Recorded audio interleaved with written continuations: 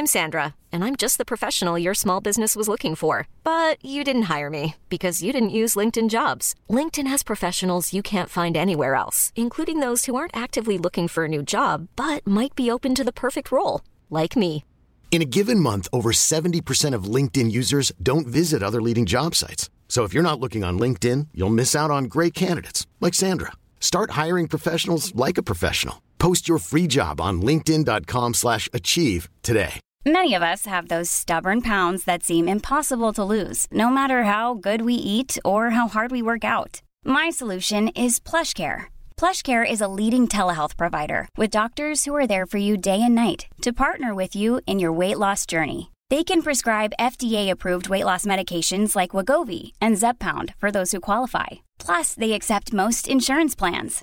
To get started, visit plushcare.com/weightloss. That's plushcare.com/weightloss. Hey, Dave. Yeah, Randy. Since we founded Bombas, we've always said our socks, underwear, and T-shirts are super soft. Any new ideas? Maybe sublimely soft. Or disgustingly cozy. Wait, what? I got it. Bombas. Absurdly comfortable essentials for yourself and for those facing homelessness. Because one purchased equals one donated. Wow, did we just write an ad? Yes. Bombas. Big comfort for everyone. Go to bombas.com/ACAST and use code ACAST for 20% off your first purchase.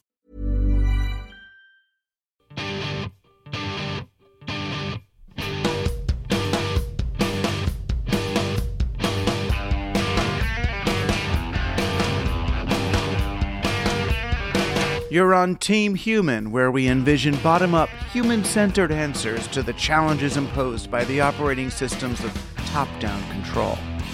This is where the conscious beats the automatic, a celebration of the quirky ambiguity that keeps people from ever becoming predictable, and where anomalous behavior is the new opposition. I'm Douglas Rushkoff, and I'm on Team Human. Playing for Team Human today, Micah Sifry, co-founder of Civic Hall and the Personal Democracy Forum. You can organize outside of an existing power system, create new power, and change the system. That's where cultural work, where developing new forms of how people do things with each other, often overwhelms the existing power. Micah is going to tell us how media and technology can still help us to revive civic engagement and broader participation in the public sphere. It's time to intervene on behalf of people. I'm Douglas Rushkoff, and I'm on Team Human. Are you? We do have some new members supporting this effort to restore some consciousness in the continuum. The microphone I'm speaking into right now was made possible by generous donations from Ryan from Salem, Massachusetts, who single-handedly doubled our cash on hand. Soren Lindgren, whose super generous contribution came on a day when I was feeling so down about so much, it just turned everything around.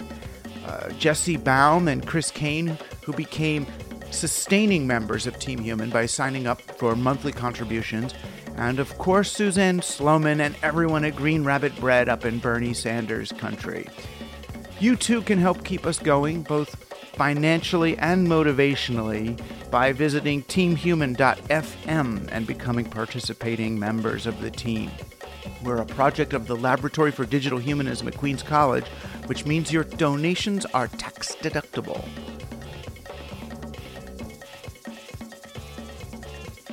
I've been thinking a lot about preconceptions lately, just things that people accept as given circumstances of existence, really, when they're actually totally constructed synthetic considerations.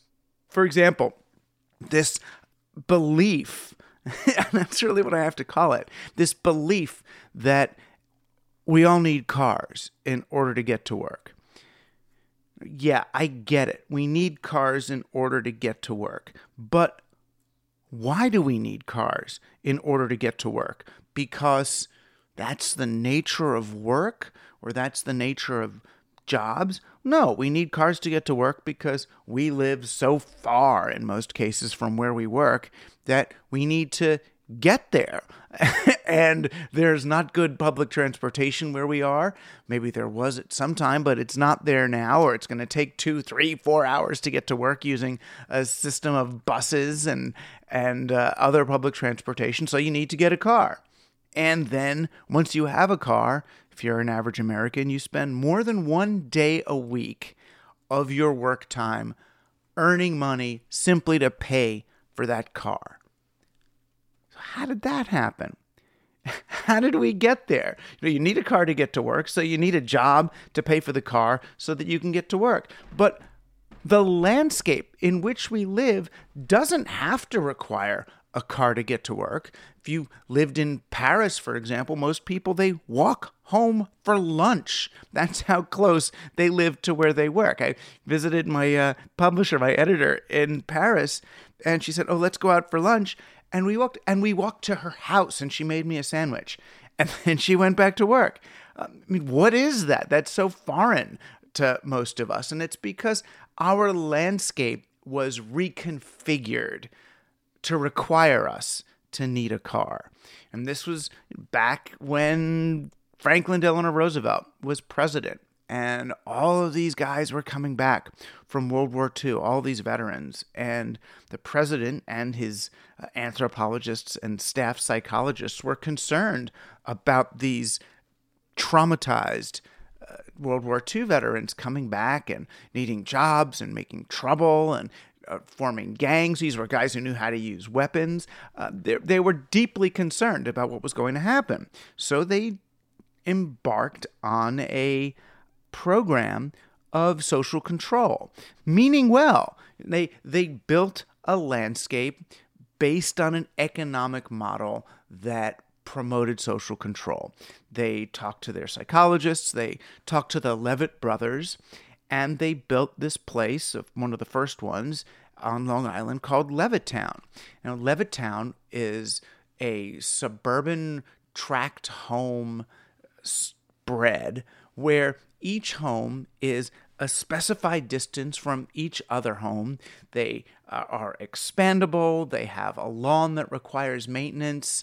There's no public gathering spaces in Levittown. It's a town that was really designed to promote a very particular set of relationships between people, one another, their mortgages, and their finances.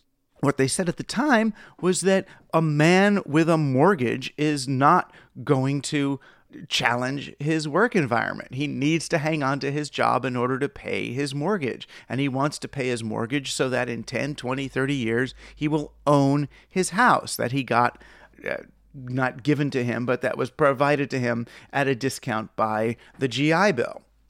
That was for soldiers coming home. But the landscape itself then just looks like the real world, that these are just houses and they happen to be here. And this is how they're laid out in order to make for a happy life for people.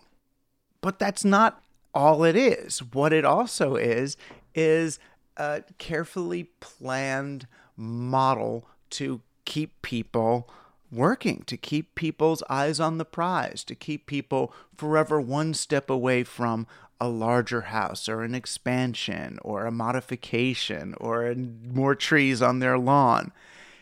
And more importantly, from engaging with one another. Now, everyone who lives in a place like Levittown needs a car. They need a car to get into the city or to get out to work or even just to get from their house over to the train station so they can then take the LIRR back into Manhattan. And that, of course, works really well for General Motors. Now, General Motors, back when it was a really powerful company, they had their CEO became the Secretary of Defense. It's funny, we blame Trump for putting in cronies in important positions and cabinet positions in Washington. This is a long tradition. So the CEO of General Motors became the Secretary of Defense so that he could order that the highways be built. The American highways were built ostensibly. They were built so that we could move missiles around. We could defend ourselves in a nuclear war against Russia. But the real object was to use public funds to create roads that would convey private vehicles. So they slowly dismantled the streetcars and buses and built up the suburbs and built big highways with public money so that people would need cars. That was the object of the game. So that people would need General Motors and, of course, other vehicles in order to work. So the rules of life that we accept as given circumstances are entirely invented. I'm not here to attack or to blame the people who did this.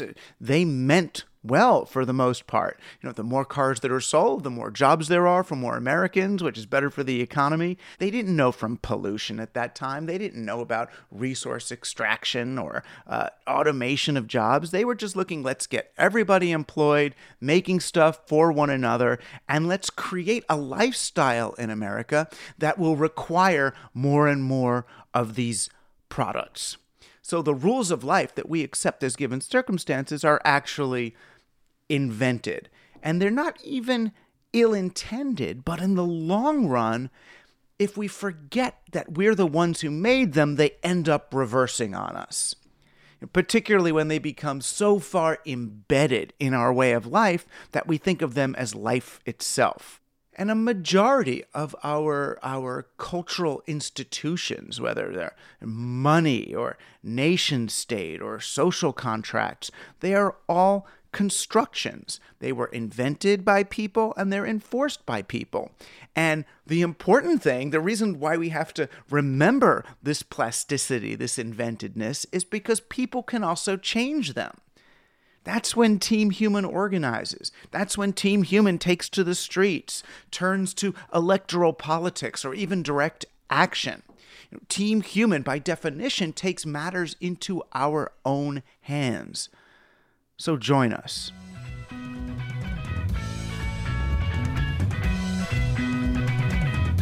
This is Team Human, our last best hope for peeps, coming to you alive from the basement media squat at the Laboratory for Digital Humanism at Queens College. This interview, however, took place on location in Hastings-on-Hudson, New York, where both Mika Sifry and I live. If you hear some birds in the background, think of them as nature. They are a pre-existing condition.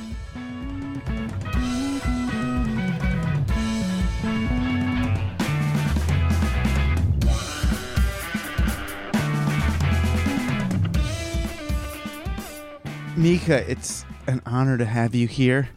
It's a pleasure to be here. And as a fellow member of Team Human, you're actually one of the friends and mentors who helped me realize the importance of not just sitting here writing my fun little books, but finding engaging, exactly, right. And how solidarity is without that there's nothing. Yeah, though books are good. Books are still a really good way to get an idea or three into people's heads. Right, and you've done a few yourself. Yeah.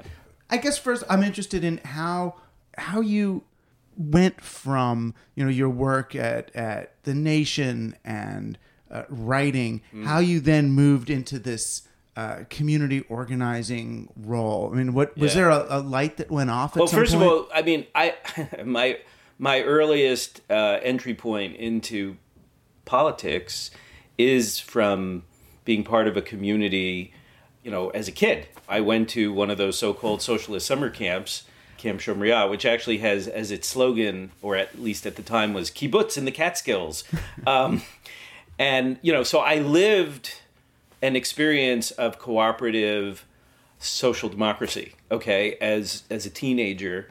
And I started to learn about organizing then because, the movement, we called it a movement, right, that we were part of, was trying to grow, was trying to, in that case, convince more of our fellow Jews to live up to their, our rich moral tradition and, take action imbued in an understanding of, why Jews are persecuted, but we are part of a larger, continuum of persecution and oppression and fighting against that. So I feel like I got to The Nation because I had been first brought up in understanding that another world was possible, even if it was just a kibbutz in the Catskills. Mm-hmm. It made me into more of a critical thinker, and certainly I tried to hone that a bit more as a writer.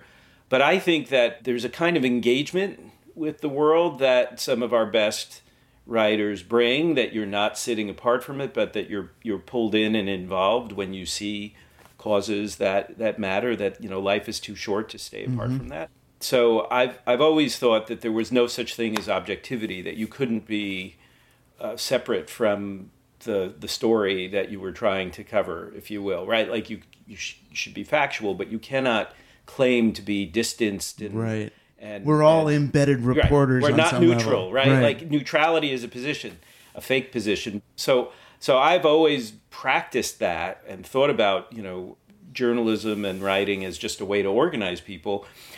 Fast forward to, you know, the dawn of the internet. You know, I had gotten tired, I think, without knowing it, with some of the sort of grooves and deeply ingrained problems that the older legacy progressive community, such as it was, as I moved into it in the 80s and 90s and through it. And when the internet came along, what was fascinating to me were a couple of things. The first was that it was starting to dissolve the gatekeepers and the authorities, right? Like that It was opening up space for people to rise, not because of who they knew, right, but because of what they had to say. And that was exciting. The second was discovering the open source developer community, which I did not understand the language. You know, I can't code to save my life, but looking at the people who were developing things like Linux and watching how they worked, which was way more collaborative and meritocratic to a degree than the so-called progressive community, which was in many cases people who were very territorial and operating from a position of scarcity, you know, where I have to fend off my competitors rather than figure out how to embrace and cooperate and work with each other.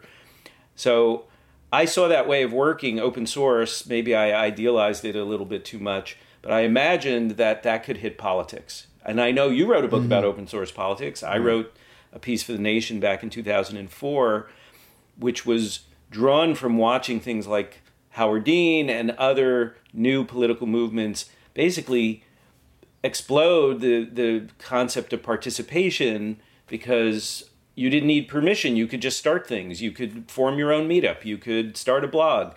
You could raise money for a candidate. You didn't need permission to do any of those things. The internet made it all possible, the open internet. Right. It does feel, though, that while the internet makes all sorts of new politics possible, it hasn't yet quite been applied to democracy itself, to civic participation. Well, the truth is that it is being applied to those things, but not in a way that you or I maybe are designing for.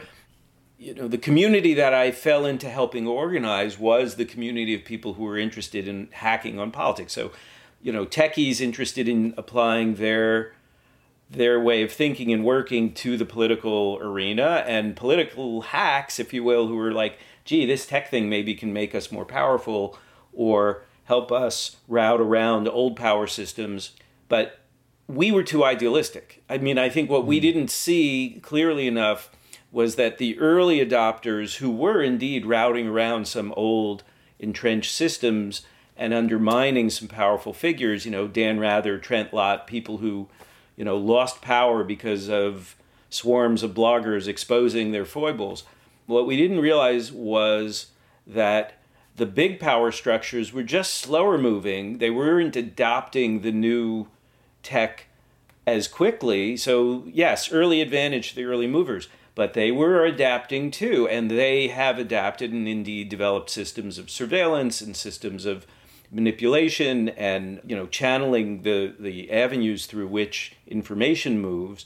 We didn't understand until late, I think, how much Facebook, for example, was a threat to the open internet. I mean, now, you know, you talk to almost anybody who's doing political organizing today, and they're all using Facebook because they have to. Right. It's as if it feels as if you make a website, that's often the walled garden of old internet, right. HTTP. And if you want to reach the world, you have an Instagram and a Facebook. Yeah. And the crazy thing is, in some ways, Facebook is accelerating the empowerment of outsiders.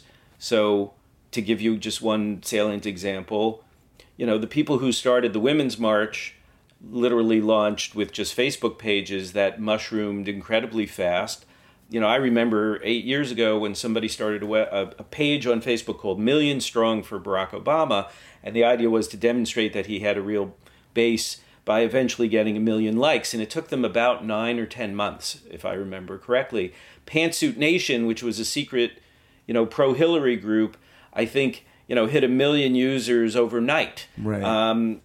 Yes, these things were striking in hot political moments, but, the ubiquity of people being connected through Facebook. There is a minority, including my wife, and I can think of actually a bunch of other people who are not on Facebook and who are happy that they're not on it. And, to the degree that we would like to see a healthier democracy, we need more people deciding not to make that the center of where they do everything. The problem is path dependence, right? You have to be there because everybody else is there, and so you can't leave because no one else, I'm a little bit more optimistic that will begin to fade, but, obviously they have a lot of money and power and desire to hold on to people. And it's so hard to understand the landscape, though, because on the one hand, you're saying, okay, the powers that be kind of adjusted, reacted. We got Palantir and surveillance and all. But then the most forward-thinking, advanced application of that was by Donald Trump, who's in some sense a total outsider to the established system. Yeah, well, you got to separate tech. Tech is not everything. There's a tendency to talk about politics as if the tech was the big change element.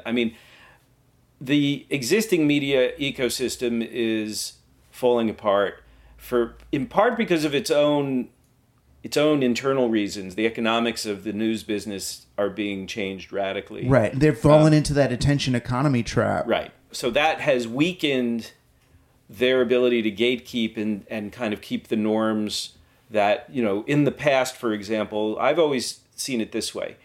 Back in my early days, before the internet, when I was at The Nation magazine, we saw the political playing field in the United States as artificially basically happening between the 40-yard lines on a football field. Right. Okay, you were allowed to go a little bit to the left or a little bit to the right. Frankly, more to the right because of the power of money pushing things to the right. Mm-hmm. And there was sort of a zone of tolerated dissent, and then there were the things that were just like too far out there. And the John Birch Society, for example, on the far right, which had been pushed and marginalized, pushed out of the right-wing mainstream by Buckley when he purged them out of National Review. And on the left, basically nothing breathing of socialism or communism. It was like George McGovern was like the last. That was as far left as you could go. Chomsky being the sort of the proof point at the outer edge or something. Trump has, shows that has exploded, right? Breitbart, et cetera, moving the center further and further to the right. But let's not forget that Bernie Sanders just demonstrated also that the word socialism is no longer a dirty word in American politics, that actually a lot of people are excited about the idea of an alternative to our capitalist system. They don't quite know what it should be, but here comes this old guy from Vermont talking about things in much more precise and clear ways. He's not dancing around it at all.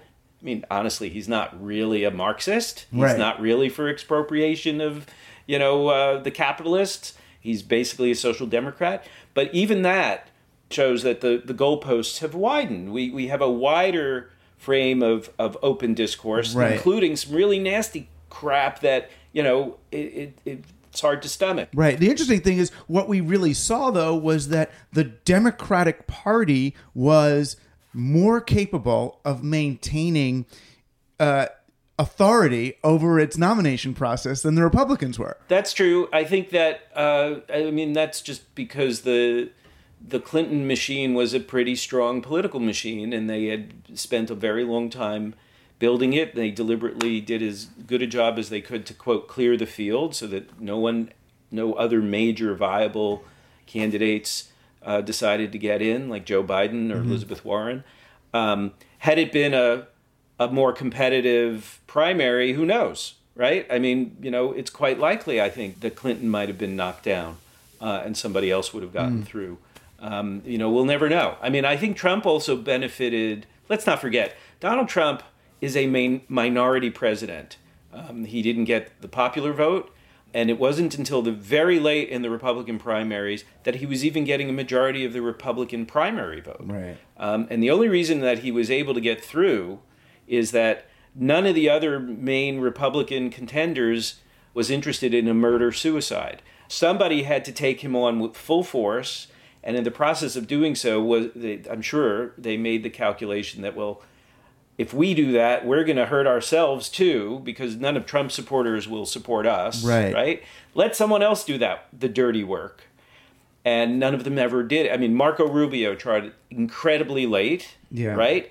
And at that point, he did it in a very weak way and actually hurt himself just as much.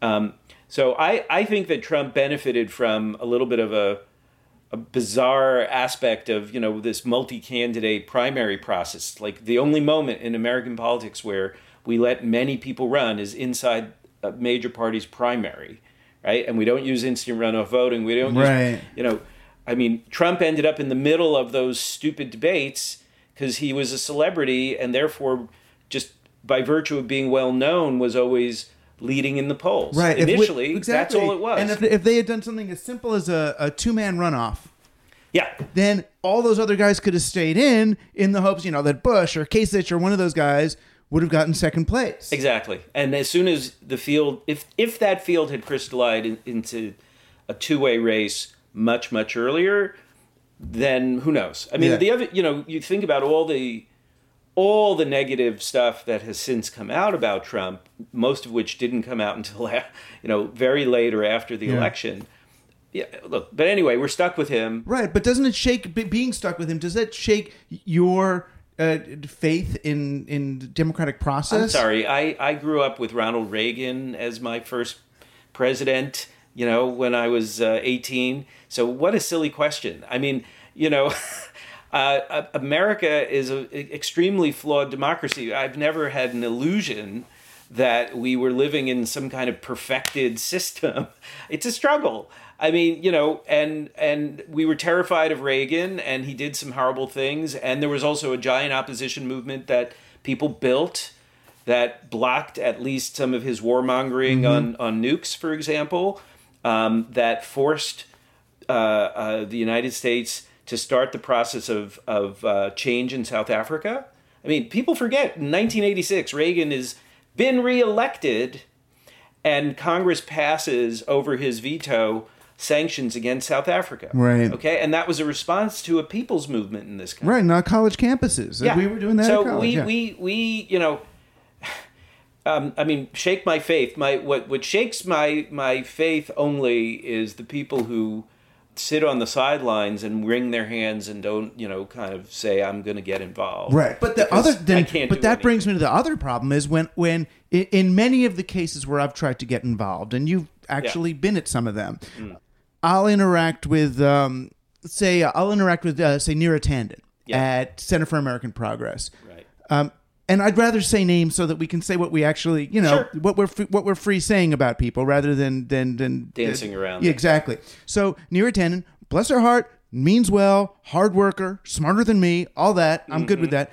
When I engage with her, she is she is solely interested in having someone like me come up with new styles of opposition research on Trump so that they can come up with talking points or something, as if the main thing that they can do with their millions of dollars is say bad things about Trump rather than promoting the progressive left or the Democratic Party, whatever it might be, through direct action, through mutual aid, through civic engagement. Right.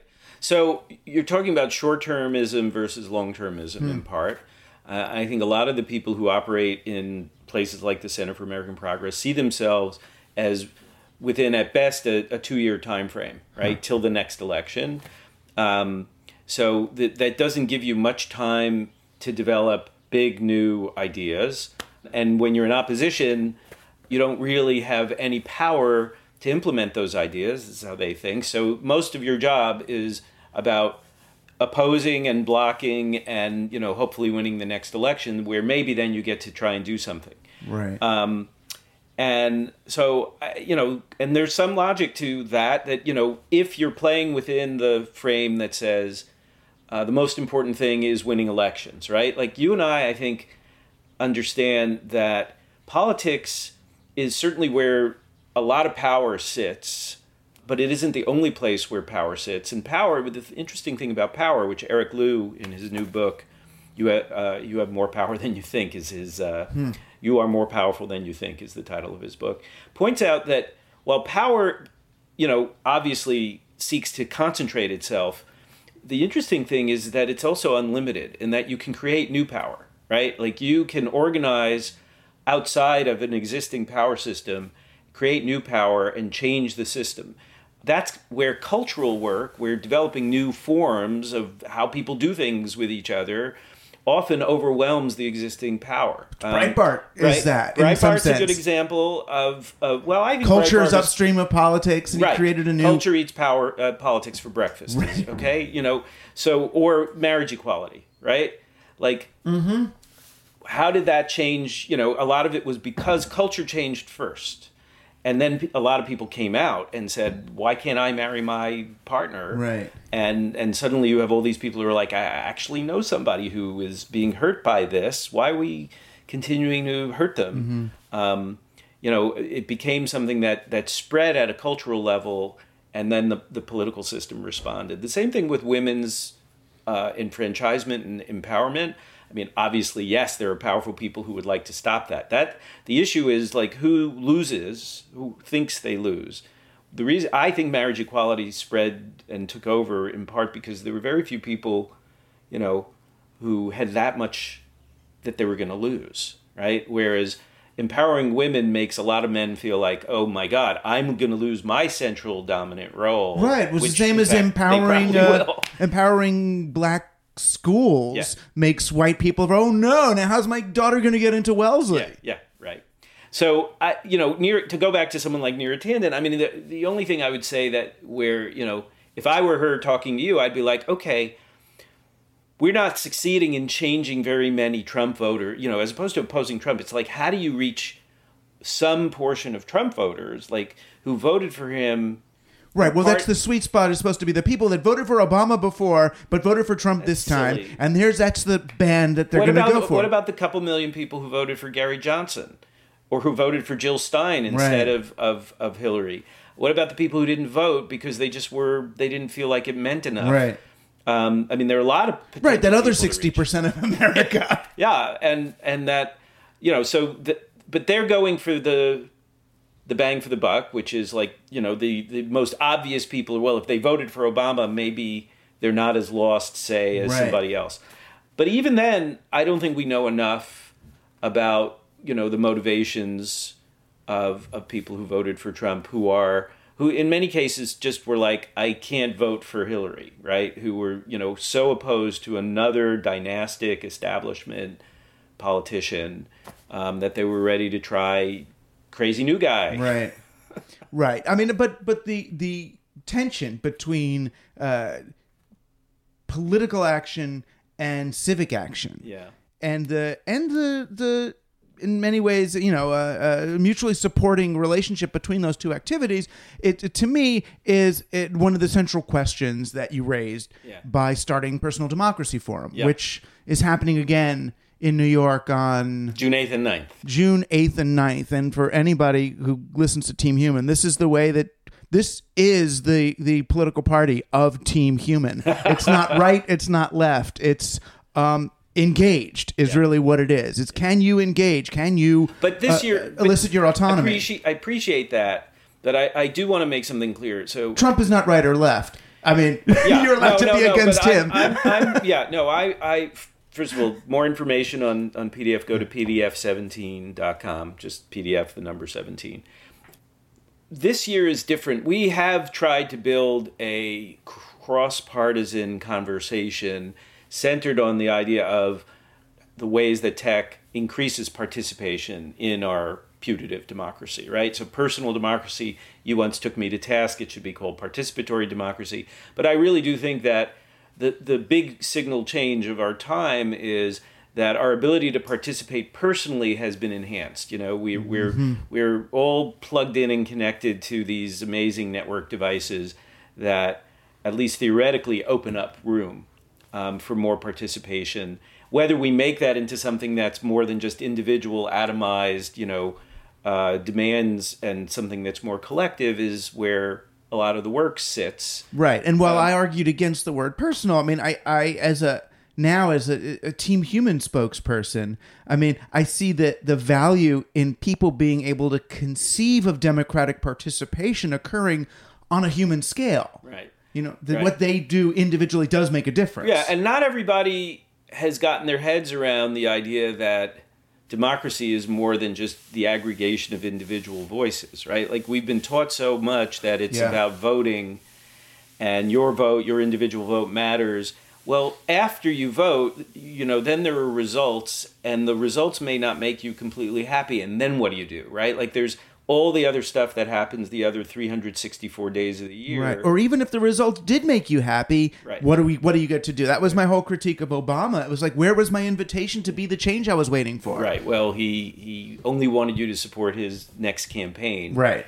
So this year is different because we are in a very challenging moment, right? Yeah. And I think that, over the years, as PDF has developed from 2004 till now, we've inched further into stating, I think, some positions. For example, the open internet is an absolute value, okay? I'm not interested really in a debate over whether we need net neutrality. All right. I mean, this is like a fundamental thing. It's like saying, we're not going to make space for the people who already have plenty of room to promote their propaganda about. Or to privatize the net. Yeah, I'm not interested. I'm really not. You go waste somebody's time elsewhere. We're going to fight to defend that because we see it as fundamental to a meaningful open democracy. Well, same as, say, environmentalism. Right. So that core value of open democracy, it seems to me, is pushed us into more of an oppositional role this year vis-a-vis what Trump represents. And I saw this early and could not get enough people to understand how dangerous Trump was, because it isn't that he has positions that are right-wing. I mean, it's hard to tell what his positions are because they change depending on who the last person was that he spoke to. But that at core, he's undermining some things that are fundamental to us being able to have a democracy, like the idea that the record matters. Like, if you said something, that means what you said it, that's what you stand for. You don't get to be a complete chameleon who claims you said one thing or didn't say it, change your mind, whatever. You cannot keep doing that. That completely undermines our ability to make any decisions together. But he can get away with it. Well, no, he can't, because what is happening right now is a uprising in this country. I don't like the word resistance because I think it's a bit grandiose. Someday, maybe it will be a resistance. My mother was saved by the resistance in Belgium, okay? Right. Her family was saved because people actually risked their lives to protect them from the Nazis. And if they were caught, they would have been killed. That's a resistance. The thing that's happening now is an opposition or an uprising. But anyway, the main point is that it is rooted in people who are like, not just defend Planned Parenthood or defend immigrants, but who are also interested in defend the bedrock of a constitutional order where we actually operate according to a common set of facts, where the truth actually matters, where people are, we do not discriminate against people because of their religion or because of their identity. Like, these are core principles. I mean, I hated George W. Bush, but I respect the fact that after 9/11, he went out of his way to make clear that Islam was not the enemy. Okay? Right. I mean, the boundary line of not stigmatizing an entire religion or an entire race is the line between democratic discourse and authoritarianism and fascism, okay? And when you see authoritarianism rising, you don't go, oh, let's have a friendly, let's include their voices and it's 2 points of view. No, I'm sorry. You don't make room for that at all. You say, let's get everybody together who sees what a danger this is, and who are fighting to try and stop it. Right. I mean, the problem is the rhetoric that he's using appeals to even some, intelligent but misguided people I know who are thinking almost in libertarian terms about our kind of cultural immune system has gotten weakened, and we have to understand that the core DNA of the Muslim program is to destroy us, and unless we... Well, that's nonsense. It is, but we've seen this before. I mean, the idea that a whole religion, which has, hundreds of millions of nonviolent participants, is aimed at annihilation of the rest of us is I mean, it's a complete absurdity. This is what they said about the Jews, right? Right. I mean, we recognize this. And you can find the passages about killing every Amalekite, or God being mad at Saul for not killing every religion has warlike components, and then the people who have kept the religion going have been like, let's not talk about that part. That was back when we were savages. Exactly. Let's not stone sorceresses to death anymore, Yeah. So, but to go back to, the why Trump is different is it's also that we as a country have understood that we vest enormous power in our elected officials on condition that they use that power responsibly and in a way that is abiding by the law, not above the law. And that means, for example, that they do not use their office to enrich themselves. That's another core fundamental change. We've never had a president before walk in, not divest, not disclose. So we have no idea how much he's using the office to enrich his family. Right. We have suspicions, but we don't. From their side, they would say, well, everybody's done it. It's just been called corruption before. No. Everybody who did it before was forced out of office because they did it. When Burt Lance was, Jimmy Carter's chief of staff, and, William Safire discovered, some hanky-panky and self-dealing, Lance was forced to resign. Right. Seriously, there has been a boundary that up till now meant something that was like an ethical red line that you were not allowed to cross. The only thing that is allowing Trump to do this is the cravenness of a Republican majority in Congress right now that is putting party above country and is not willing to say, this is impeachable. I mean, find a reasonably ethically clean right-wing Republican, run that person for president. You win the White House, you get to run the country for 4 years. But you don't get to use the office to just make your business and your cronies more successful. Well, the fact is, we're in a situation where they do get to do that if we allow them. You see, Doug, I think we're in a really unusual moment, and it's not over. Okay, which we're I guess, and every listener is hoping to hear this. We're in the middle of a titanic struggle over whether this will be normalized or not. Okay, the signs are that at one level, it's being normalized. Our media, mainstream media, is falling into covering this every day as more and more normal behavior, as opposed to saying, by the way, it looks like Trump has some kind of mental disorder because he can't say 3 or 4 sentences in any, normal stream, right? And we think doctors should be looking at that. They aren't doing that because they're afraid they're going to lose access, because they're corporate controlled. So in many cases, they just care about the ratings. They don't really care about the content. But what we still have are millions of people in motion saying no. And we've never been in a moment like this in your and my adult lifetime. Right. We've had shorter moments. Occupy was a brief moment like this.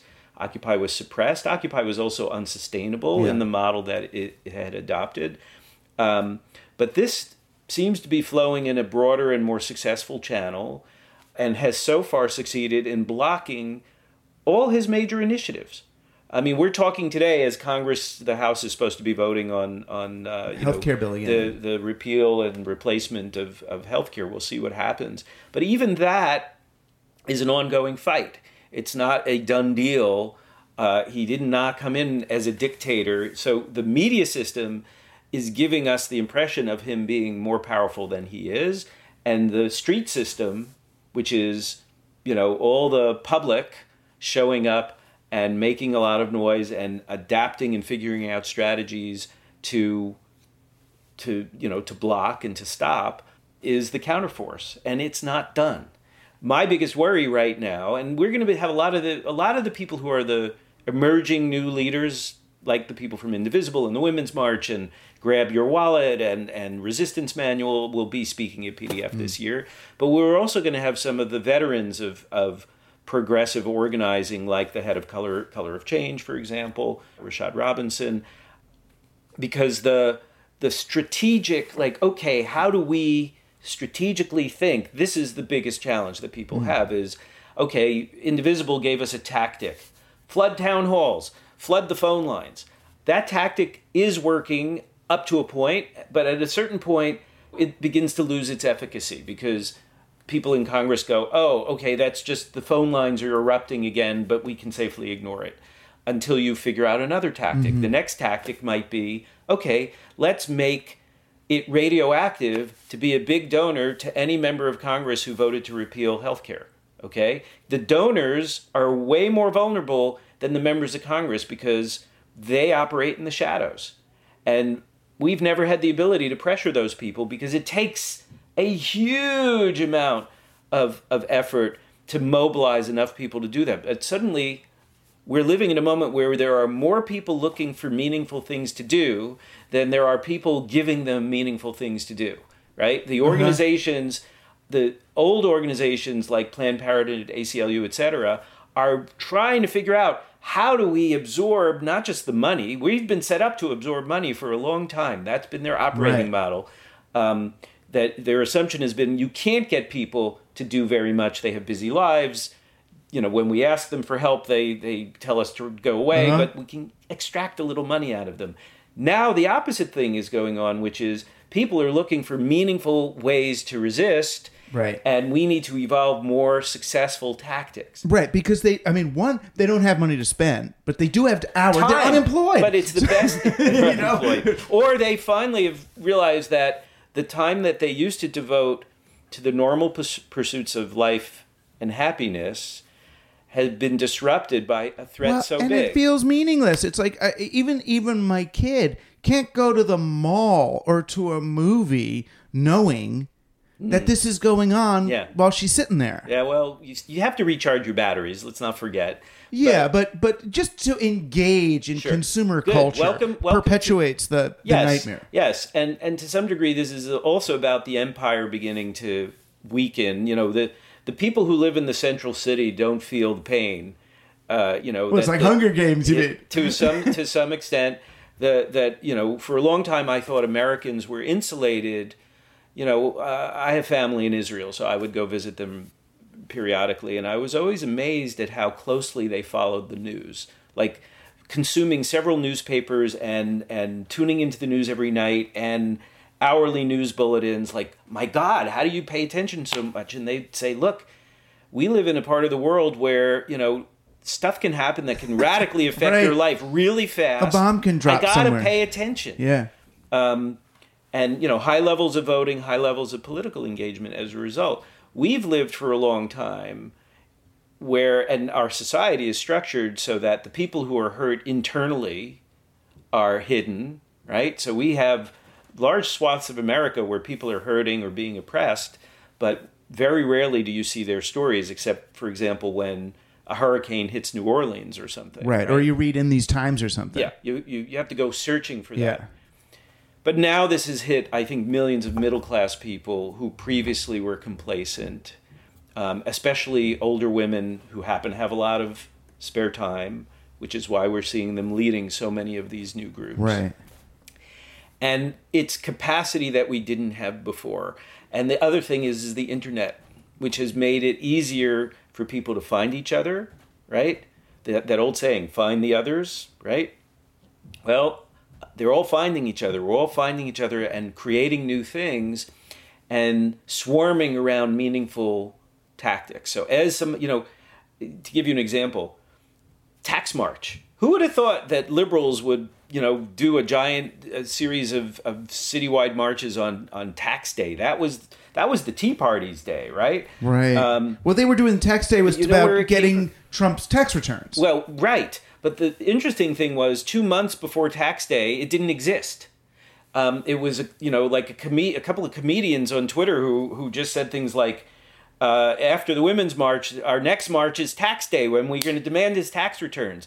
And it's not that anybody at, Progressive Central, which doesn't exist, but to the degree that, any of the existing tables of professional organizations, none of them said, yeah, we should do this. No, it does. Exactly. And the same with Nathan Schneider's Buy Twitter thing. He just says, wouldn't it be cool if we bought Twitter and turned it into a platform co-op? Right. And all of a sudden, it's a national story. It's happening because it's resonating with enough people. Right. And that the cost of organizing has fallen so low that at least the bare bones of getting something going have become easier. There's still a lot of really hard work to pull off a march. And I do want to... for anybody who isn't aware, serious hard work was done by existing organizations like the Working Families Party or Move On to make sure that those tax marches didn't fizzle. Like, once you throw in to do a march, you damn well better be sure. Like, the people who were like, let's have a national strike 3 weeks after the Women's March, I'm glad no one remembers that, because it was a stupid idea. Same thing with, by the way, the people who were all like, we're going to get the electors to flip their votes.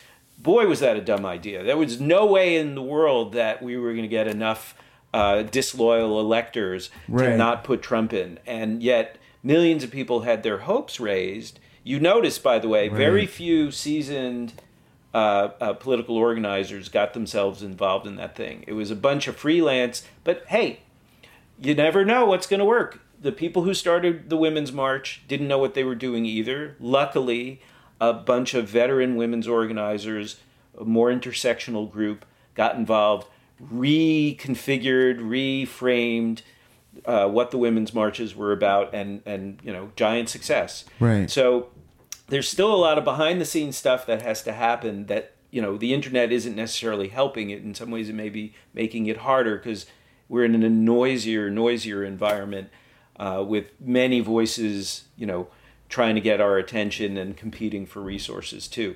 But I'll take this over the alternative, which is 8 years of Obama when nobody was interested in building up grassroots power, right? Where people worked in a wilderness for the most part because, hey, we elected African-American president, so everything must be great now.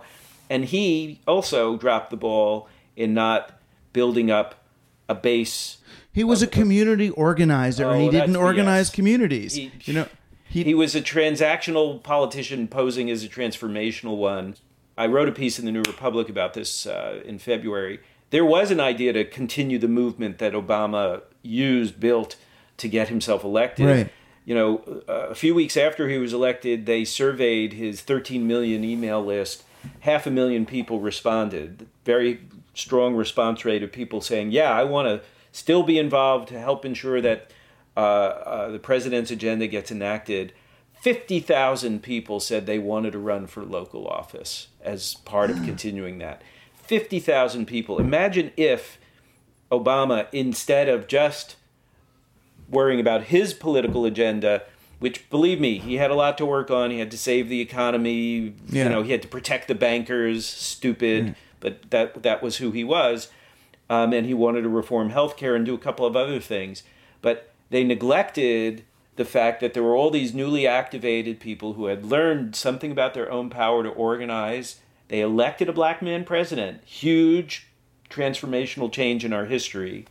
And they were ready to do more, and they were abandoned. Right. And now That's where they started Occupy. Wow, Emily's list has 15,000 people raising their hand saying they want to run, and Run for Something has 9,000 people who say they want to run, and Vote, Run, Lead has 6,000. Cool. These are great numbers. 50,000 wanted to do it 8 years ago, and a team of people around Barack Obama dropped the ball and abandoned those people. Oh, and went off to get rich, by the way. Right. going to help run companies like Uber. So Right. remember, not everybody who runs inside the Democratic Party or the consultants who are the masterminds of their campaigns is actually our ally. No, I don't. I meet these people and they all want to make a lot of money off this. Oh. It's like, exactly. So what you're saying, though, is that more people were willing to come out when things were good than are willing to do it even now when things are bad. Well, that there was a positive. There's a difference. Back then there was, first of all, we were getting rid of Bush because he was so bad. Obama positioned himself in part just on that Iraq thing, right? Remember, Hillary was the dominant candidate in 2008, and he had to supplant her. And a big reason why he was successful is because at least he had the right position on Iraq, which many grassroots Democrats just couldn't stomach Hillary for. But there were a lot of people who were mobilized. You build a big national campaign, you move a lot of people into action. Yeah, you're going to build up this residue of people who want to do more. I would say the number of people who want to run for office now is an awesome thing, but it's also happening without any national single instigator for it. It's happening in a very organic way, which is fabulous. I think a lot of people, the lasting change, assuming we're alive, 2 or 4 years from now, and I kid only slightly, is that we're going to see a real revival of participation in many places that used to be Democratic wastelands. But the threat, the if we are alive threat, is actually real. A lot of listeners and I myself often feel that, okay, they elected Trump, and now we're going to be all busy kind of fighting and dealing with that. Meanwhile, desperately needed emission standards are being lowered. Fracking's going to start. Paris, people worry. They always worry about those things, and they're not going away. I agree, but we're adaptive, humans, right? This is Team Human after all. Look, you deal with the crisis right in front of us, and instead of wringing your hands and saying all is lost, we still want to save as many as we can save. Is what I would say. What I worry about, I don't worry about the long range. What happens as the climate changes. Yes, I do worry about it, but I'm like, right now, deal with the immediate danger in front of us. The thing I most worry about now is, will we be resilient enough if there is some kind of terrorist attack, real or ginned up, or Trump gets us into a war with North Korea or something like that, and they use that as a pretext to crack down on dissent here. There is a saying, a rat is most dangerous when you corner him, and to the degree that Trump is weakened, and seeing the democratic checks and balances kind of keep him from doing a lot of the things that he thought it would be easy to do, travel ban and so on. So do they go, okay, fine, we're ruthless, let's make a new reality. Let's take advantage of people's fears, and let's, push through legislation that will make public assemblies a lot harder, or that will make it easier to crack down on anybody who's ever given money to any group that supports the rights of Muslims, for example. Right. I could see them doing those kinds of things. Well, and certainly, and Trump is at his most dangerous and cunning. Yes, when he's cornered like an animal. We don't really know if he's cunning. Well, he feels he's at least he's most explosive when he's in trouble. So let's say, God forbid, the Senate committee finds terrible stuff about him and Russia and money and Putin. God knows what he'll do to prevent that from sticking. Whenever a bad thing surfaces, he does an even worse thing in order to distract. What we don't know yet, Doug, is so far the courts have who have no armies have issued rulings, and he's abiding by those rulings. There are clearly rogue elements inside the border police and ICE who feel licensed now by his rhetoric to go beyond what the law allows in terms of rounding up people who are here, for example, dreamers who are here, or using extreme discretion at the border in ways that I think offend a lot of us. But so far, the big worry I had was like, okay, these judges are blocking his travel ban. What if the police forces ignore the court rulings? Right? Like our whole system of, three-part government checks and balances is predicated on the assumption that the people with the guns will listen to the lawyers and the lawmakers. Those people don't have any guns. They just have words and public opinion, right?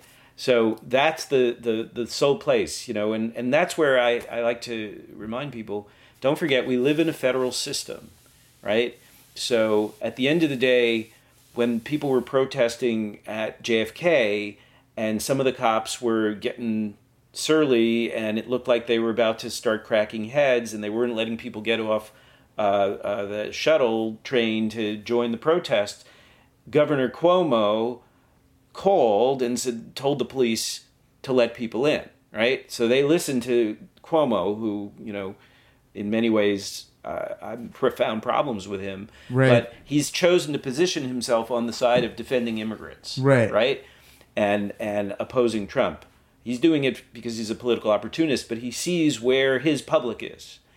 But some chief of police has to know the rules enough to know, okay, what is the chain of command? Yeah, exactly. If he's telling me that and a senator is telling me something else, what do I do? Right. We have a federal system, and that ultimately means that state police respond to the governor, not to, this is why when they say, we're going to cut off funding to cities that are trying to be sanctuary cities, the courts keep saying, no, you can't do that, because the cities have a tremendous amount of autonomy, and you cannot, we did not design the system to be run like a dictatorship out of, from Washington. It's designed to be federal, which means there are some parts of the U.S. that can be like police states, and there are others that can be very progressive and humane.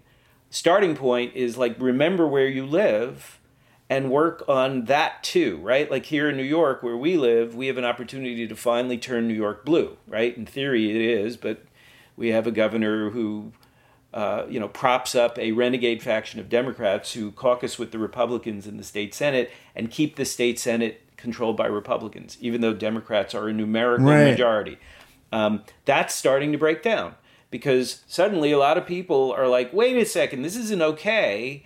And they're putting a lot of pressure on their elected officials all the way up to Cuomo to start behaving like actual Democrats and throw these IDC people, the Independent Democratic Caucus people, out and primary them.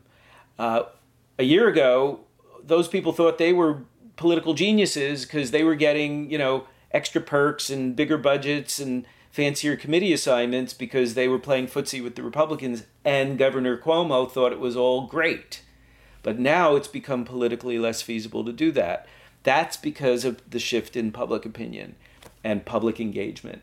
So it's hard to keep sustaining that, but I think a lot of people are awake now in a way that they weren't before. They understand the stakes, they understand the risks, and they're going to stay active. And I mean, in one great way, obviously, to get inspired and instrumentalized, is either to attend PDF, pdf17.com. That's it. Or to, and I don't mean to hurt your ticket sales, or to watch pdf17.com because you guys do live stream the thing. The live stream is one way to see the main hole talks, but we have. But if you live in Minnesota and don't have $400 to fly here, you can see. You'll get the. You could turn it on. I spent the whole, because I could make one day last year, not the other. I ended up spending the whole day watching on my thing. Get food, go back on my laptop. I watched the whole day. I'm sitting there chatting with other people, and it was just something about last year's, because you curate it. It had a flow to it. It had a I hope I can pull that off. No, but it's like watching a 2-day feature film about what are the problems, what can we do about them, how is technology coming to the answer, how are people coming to the answer, what are the challenges in that, right? What do we want to fight about, and how are we going to come away from this a more autonomous body politic. Yep. You got it. That's what we try for. The only thing you miss if you're not there, which I do think is a very high value, is the other people. Yeah. And, we have 28 breakout sessions over 2 days. So you can go deep on the topics you really care about, whether it's organizing or learning the skills that you need or wrestling with some big, hard challenges or understanding where civic tech is still making a difference. Or getting immediately plugged in. Right. So you're there, say Ben from Lumio maybe is there, and you talk to him right after his talk or his panel, and he's like, oh, well, here's this. You want to work with us? Do you want to work for us? Do you want a job?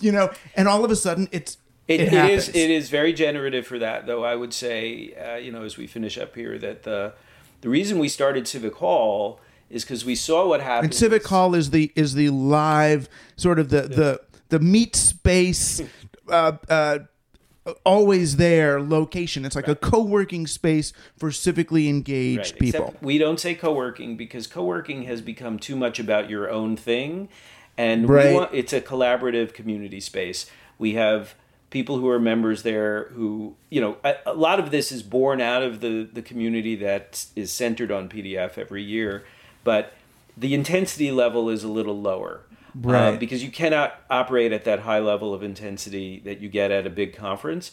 But what you do have is the serendipitous connections, the finding the others effect. Right. Right. It's not a place to do parallel play. In other words, it's a place to play with others. That's the goal, is to help others who are doing amazing work, help people fill in each other's needs. You know something about design. I know something about leadership development. Let's play. Right. And having a space where that happens, where the core value is, you've got to be committed to improving the public good. That's what makes it civic. And, many of our people are using tech in innovative ways, or they're just innovative in the way they work and the way they think. And so that's the continuation year round. But the people, it all comes back to people. It's great to connect with you face to face. It is way more fun to see you than just to be like reading you. I enjoy reading you. And that, I think we shouldn't forget the value of place. It's the only place. It's again, that's at human scale. This is Team Human. Humans can do that. Companies can be online.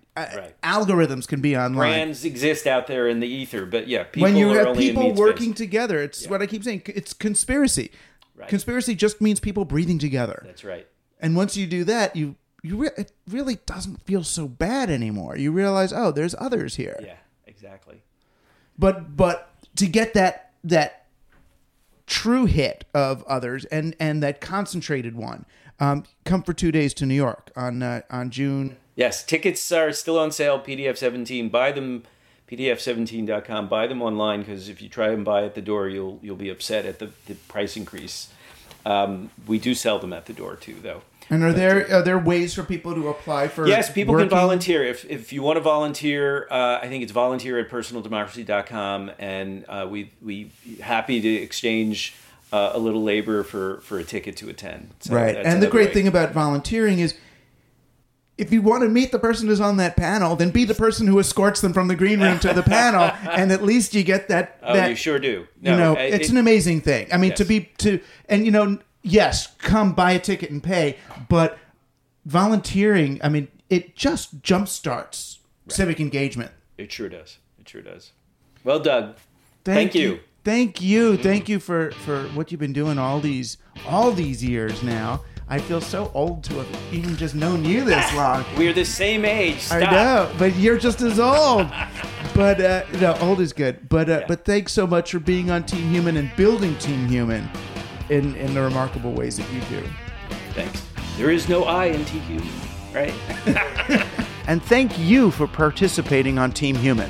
Tell the others. Forward to your friends. It's time we do this thing for real. We're entirely listener-supported. You can find out about how to get involved, more about our guests, and ways to support the show at teamhuman.fm. Team Human, our last best hope for peeps.